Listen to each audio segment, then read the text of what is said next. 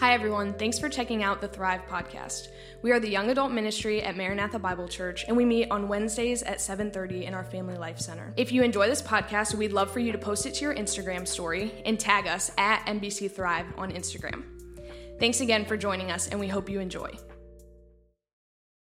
If you don't know me, my name is Jeremiah Sanders, and I once again have the pleasure of closing a series with y'all. So the last month, we've been diving into this series, Conversations with Jesus.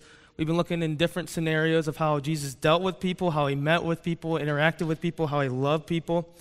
And honestly, we could go on with this series for months, for real. Like that, it could be a thing for months. But we figured we'd stick to our 5 so we wouldn't have to drag it out any longer. Now, tonight, as you see with the title, it's Jesus Restoring Peter. Now, when we think of the concept of restoration, there's probably at least two things that come to my mind. It's like a car or a house. And now to have a story with this, just stick with me for a minute. When I was in high school, I used to drive this like green, ugly minivan. I think there's a picture, maybe. But yeah, that's it. That was exactly how it looked. Maybe more rust on it. I kind of took that picture from somewhere else, but that's exactly what it looked like. And I'd go to school in the morning, everybody roll out of it. You guys are like, where is he going with this? But anyways, there was this one time where it was like after football practice, the alternator goes out, and I'm like having this dude like jump me like the whole way home. Jump like a jumper cables, like, you know what I'm talking about, like you put them in and then I would go a little bit and jump and go. But anyways, so to get it back working right, I would have to put in a new alternator, right? And like any normal person, I went to YouTube because I don't really know too much about fixing cars. I mean, contrary to popular belief, I guess. I mean, I'm big, but that doesn't mean I know a lot about cars. But I was frustrated, and I'm like under there trying to fix it. But in a very, in a similar sense, and I got that car back right. Like that car, now it's not like restored like pristine sea green, because like, I mean, how much can you restore that? Like maybe like a Rolls Royce, maybe you're thinking, but I got this car back right where it was running well and as it was intended to be. And that's what God wants for all of us in here.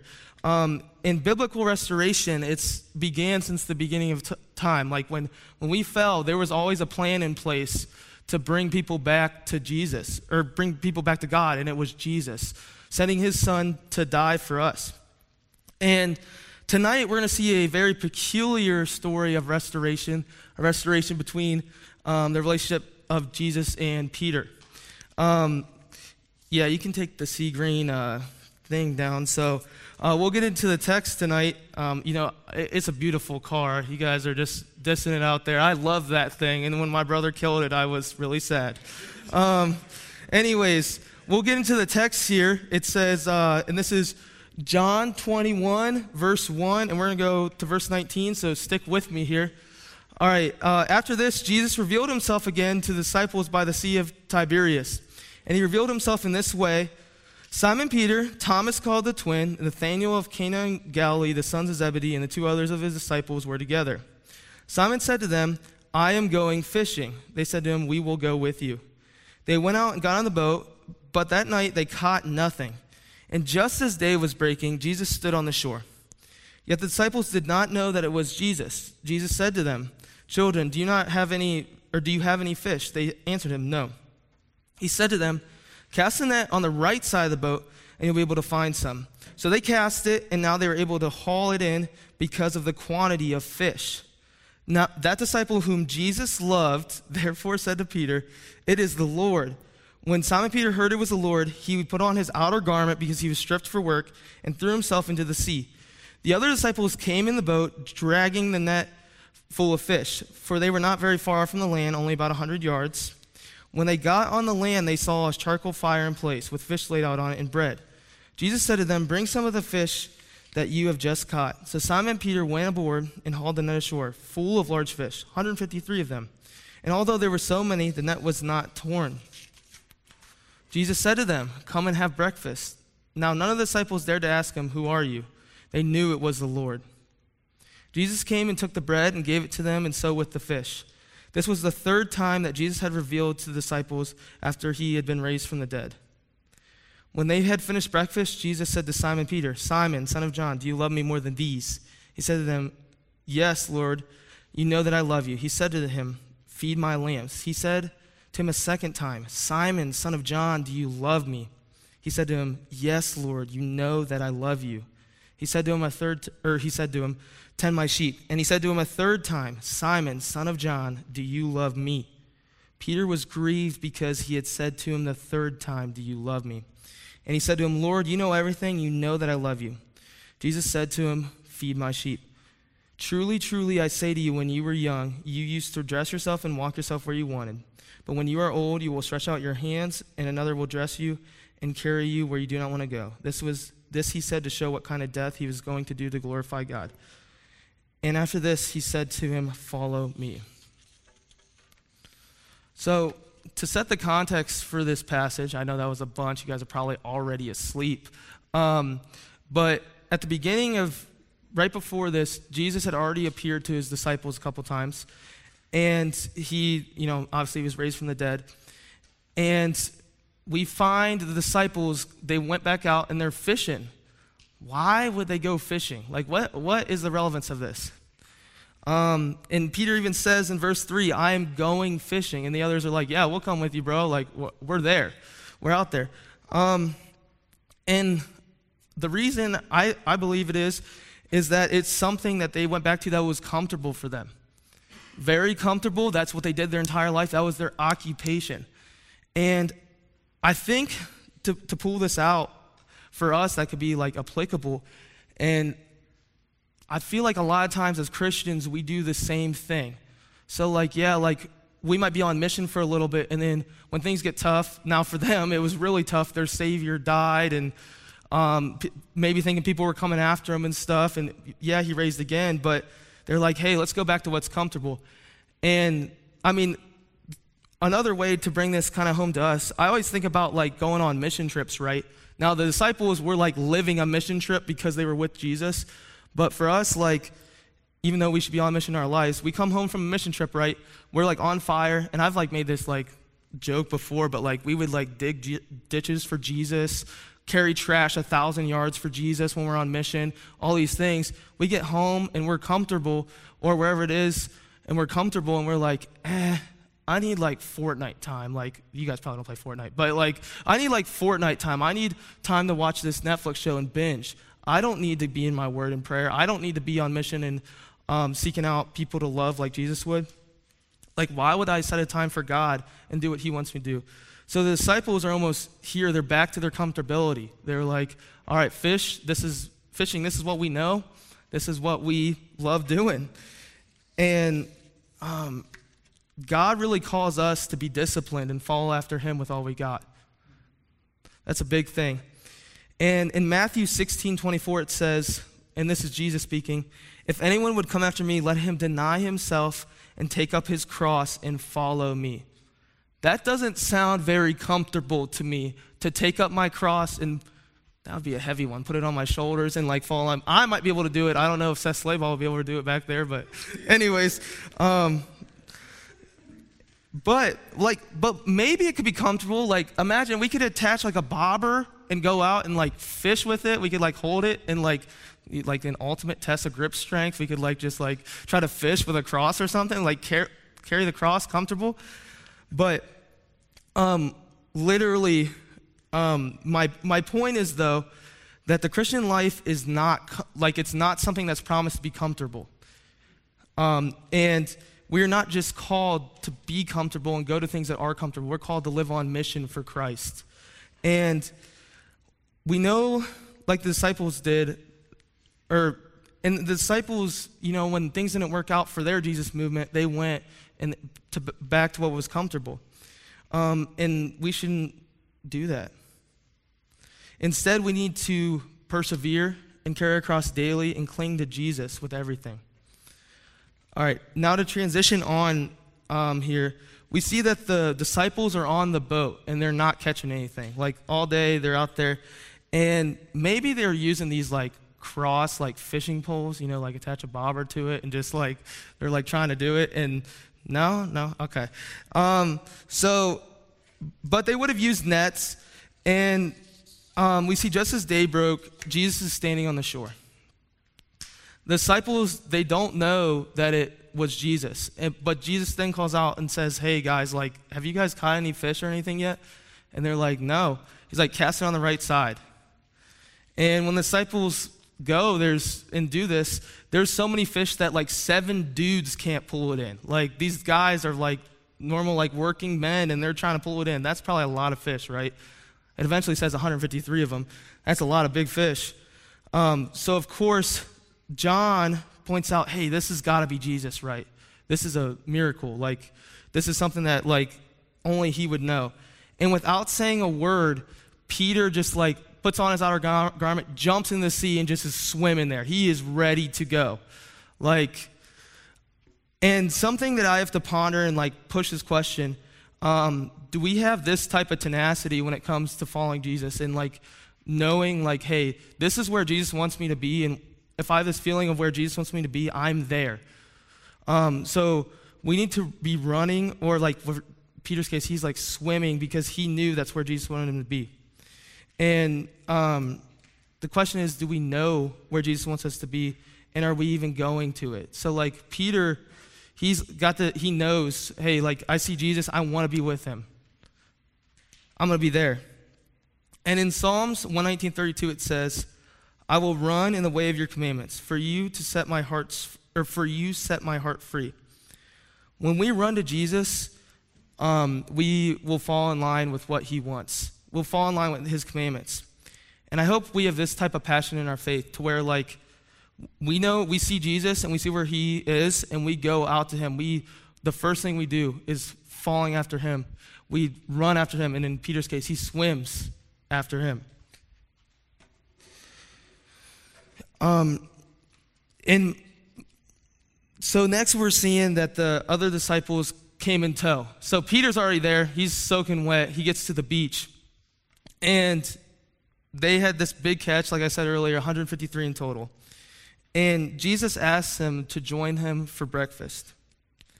And so for this, he had some fish and bread over laid out a charcoal fire. This sounds like a really good breakfast to me. I don't know about you guys, like fish and bread. That'd be really good.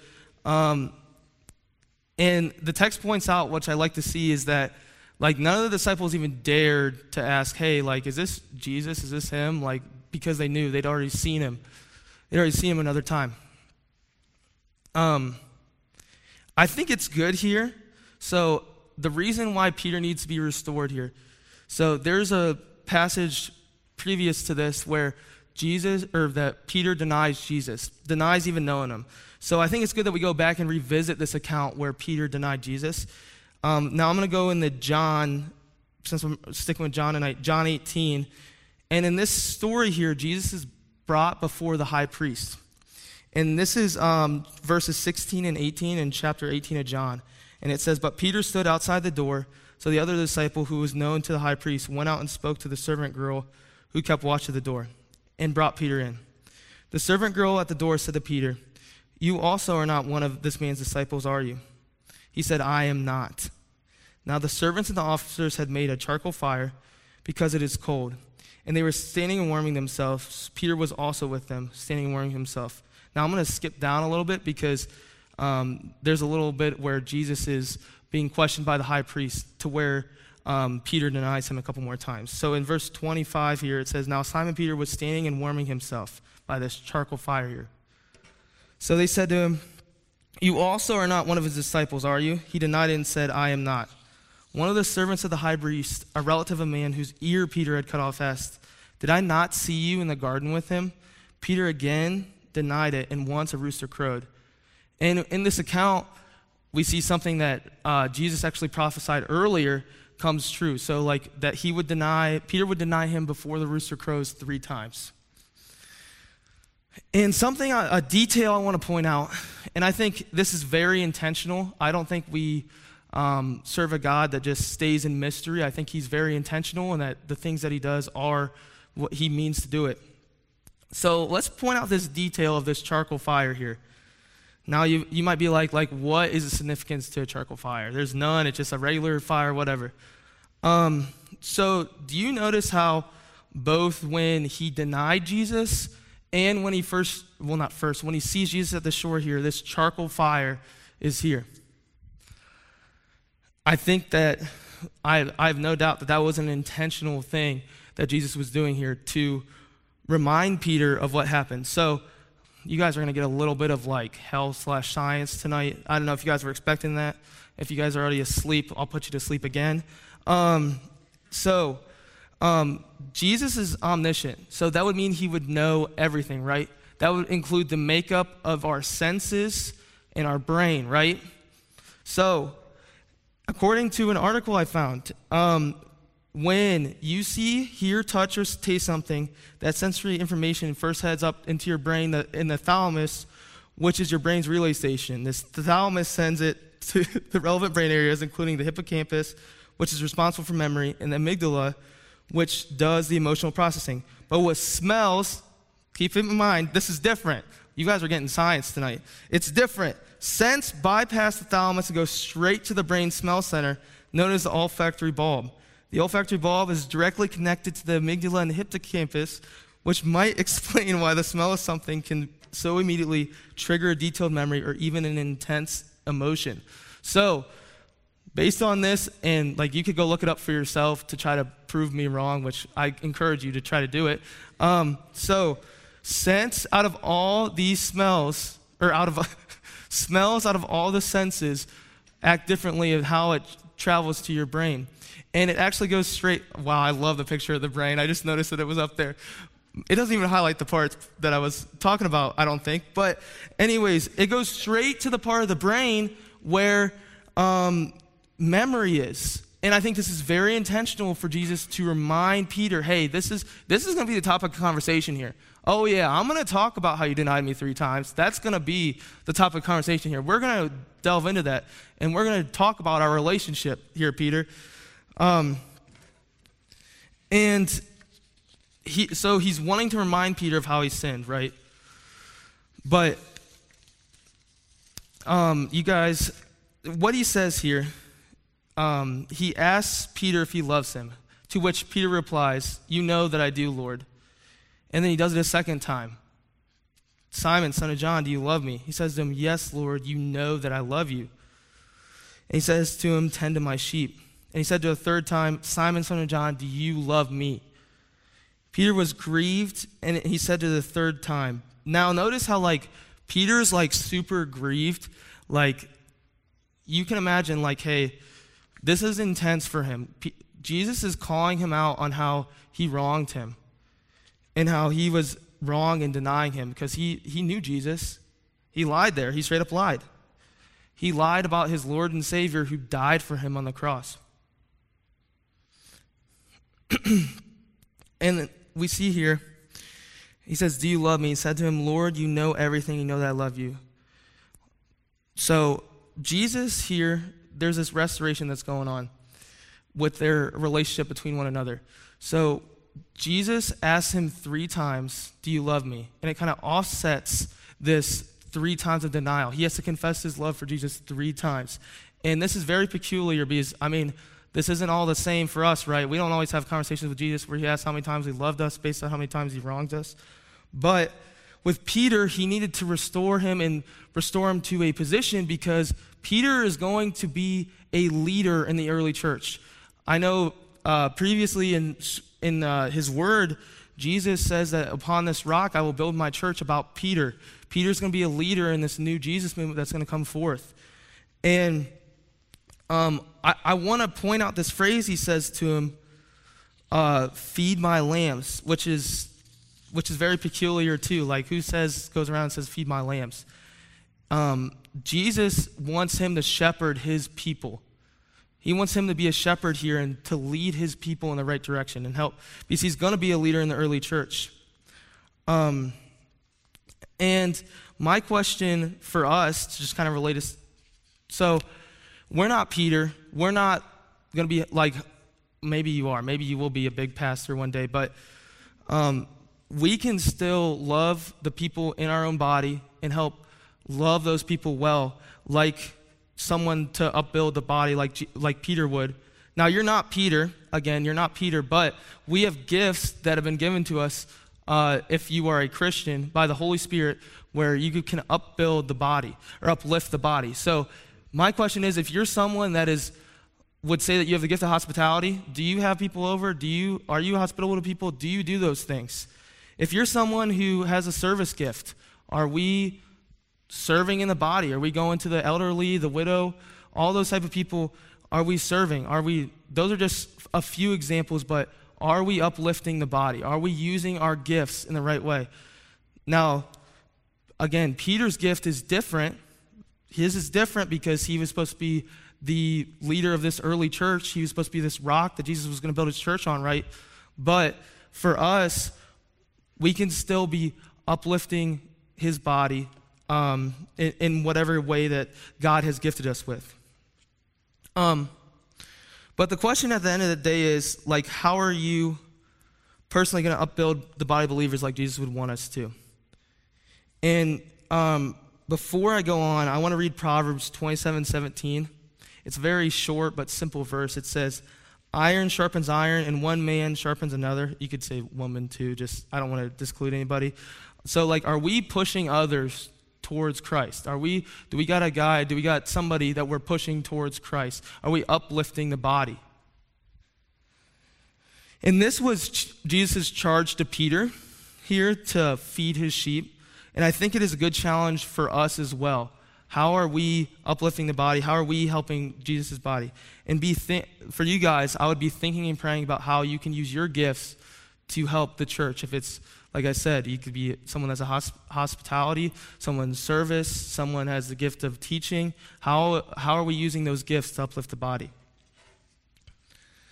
And at the end of this chapter here, we see, or towards the end of this chapter here, we see Jesus points out how Peter's life is going to end. And people are going to lead Peter where he doesn't want to go and dress in the way he doesn't want to be dressed and all these things. And a lot of theologians actually point to Peter dying upside down on a cross.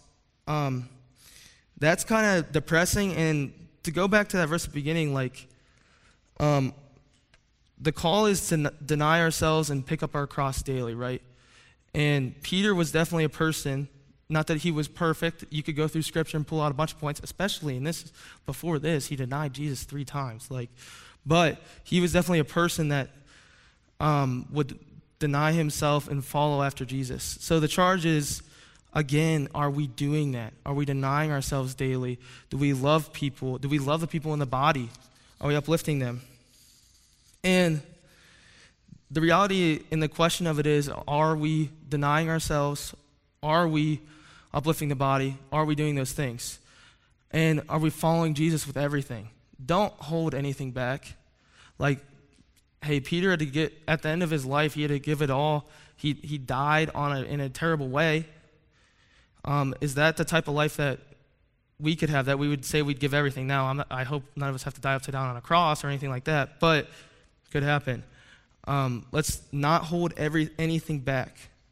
So the question is, to try to go on like a lighter subject than that, how do we get there? I think a big one is always being under the book, like we like to say here. So under the book, as in under the Bible, in prayer, or in his word, in our devos, small, quiet times, those type of things. Reading his word, prayer, so seeking God in prayer, and that, all those things. And then accountability is a big one that I want to bring up. Like that verse I said, iron sharpens iron as one man sharpens another. How we can be pushing each other to be more like Christ each and every day. That's a big one there. All right, let's close in prayer here. Lord, I just want to thank you for this day. I just want to thank you for how you sent your son to die for each and every one of us. Lord, I want to lift up anyone in this room that may not believe in you, Lord. If there's anyone that is here that does not believe in you, that, Lord, I just pray that they would come to know you. Lord, I want to pray for the believers in this room that they would be using their gifts to glorify you and to uplift the body. Lord, I also want to pray for the Christians in this room that they would take this charge to take up their cross daily and follow after you, that they would give everything to follow you, Lord. I just want to thank you for everything you give us in your Son's holy name. Amen. Good night and thrive.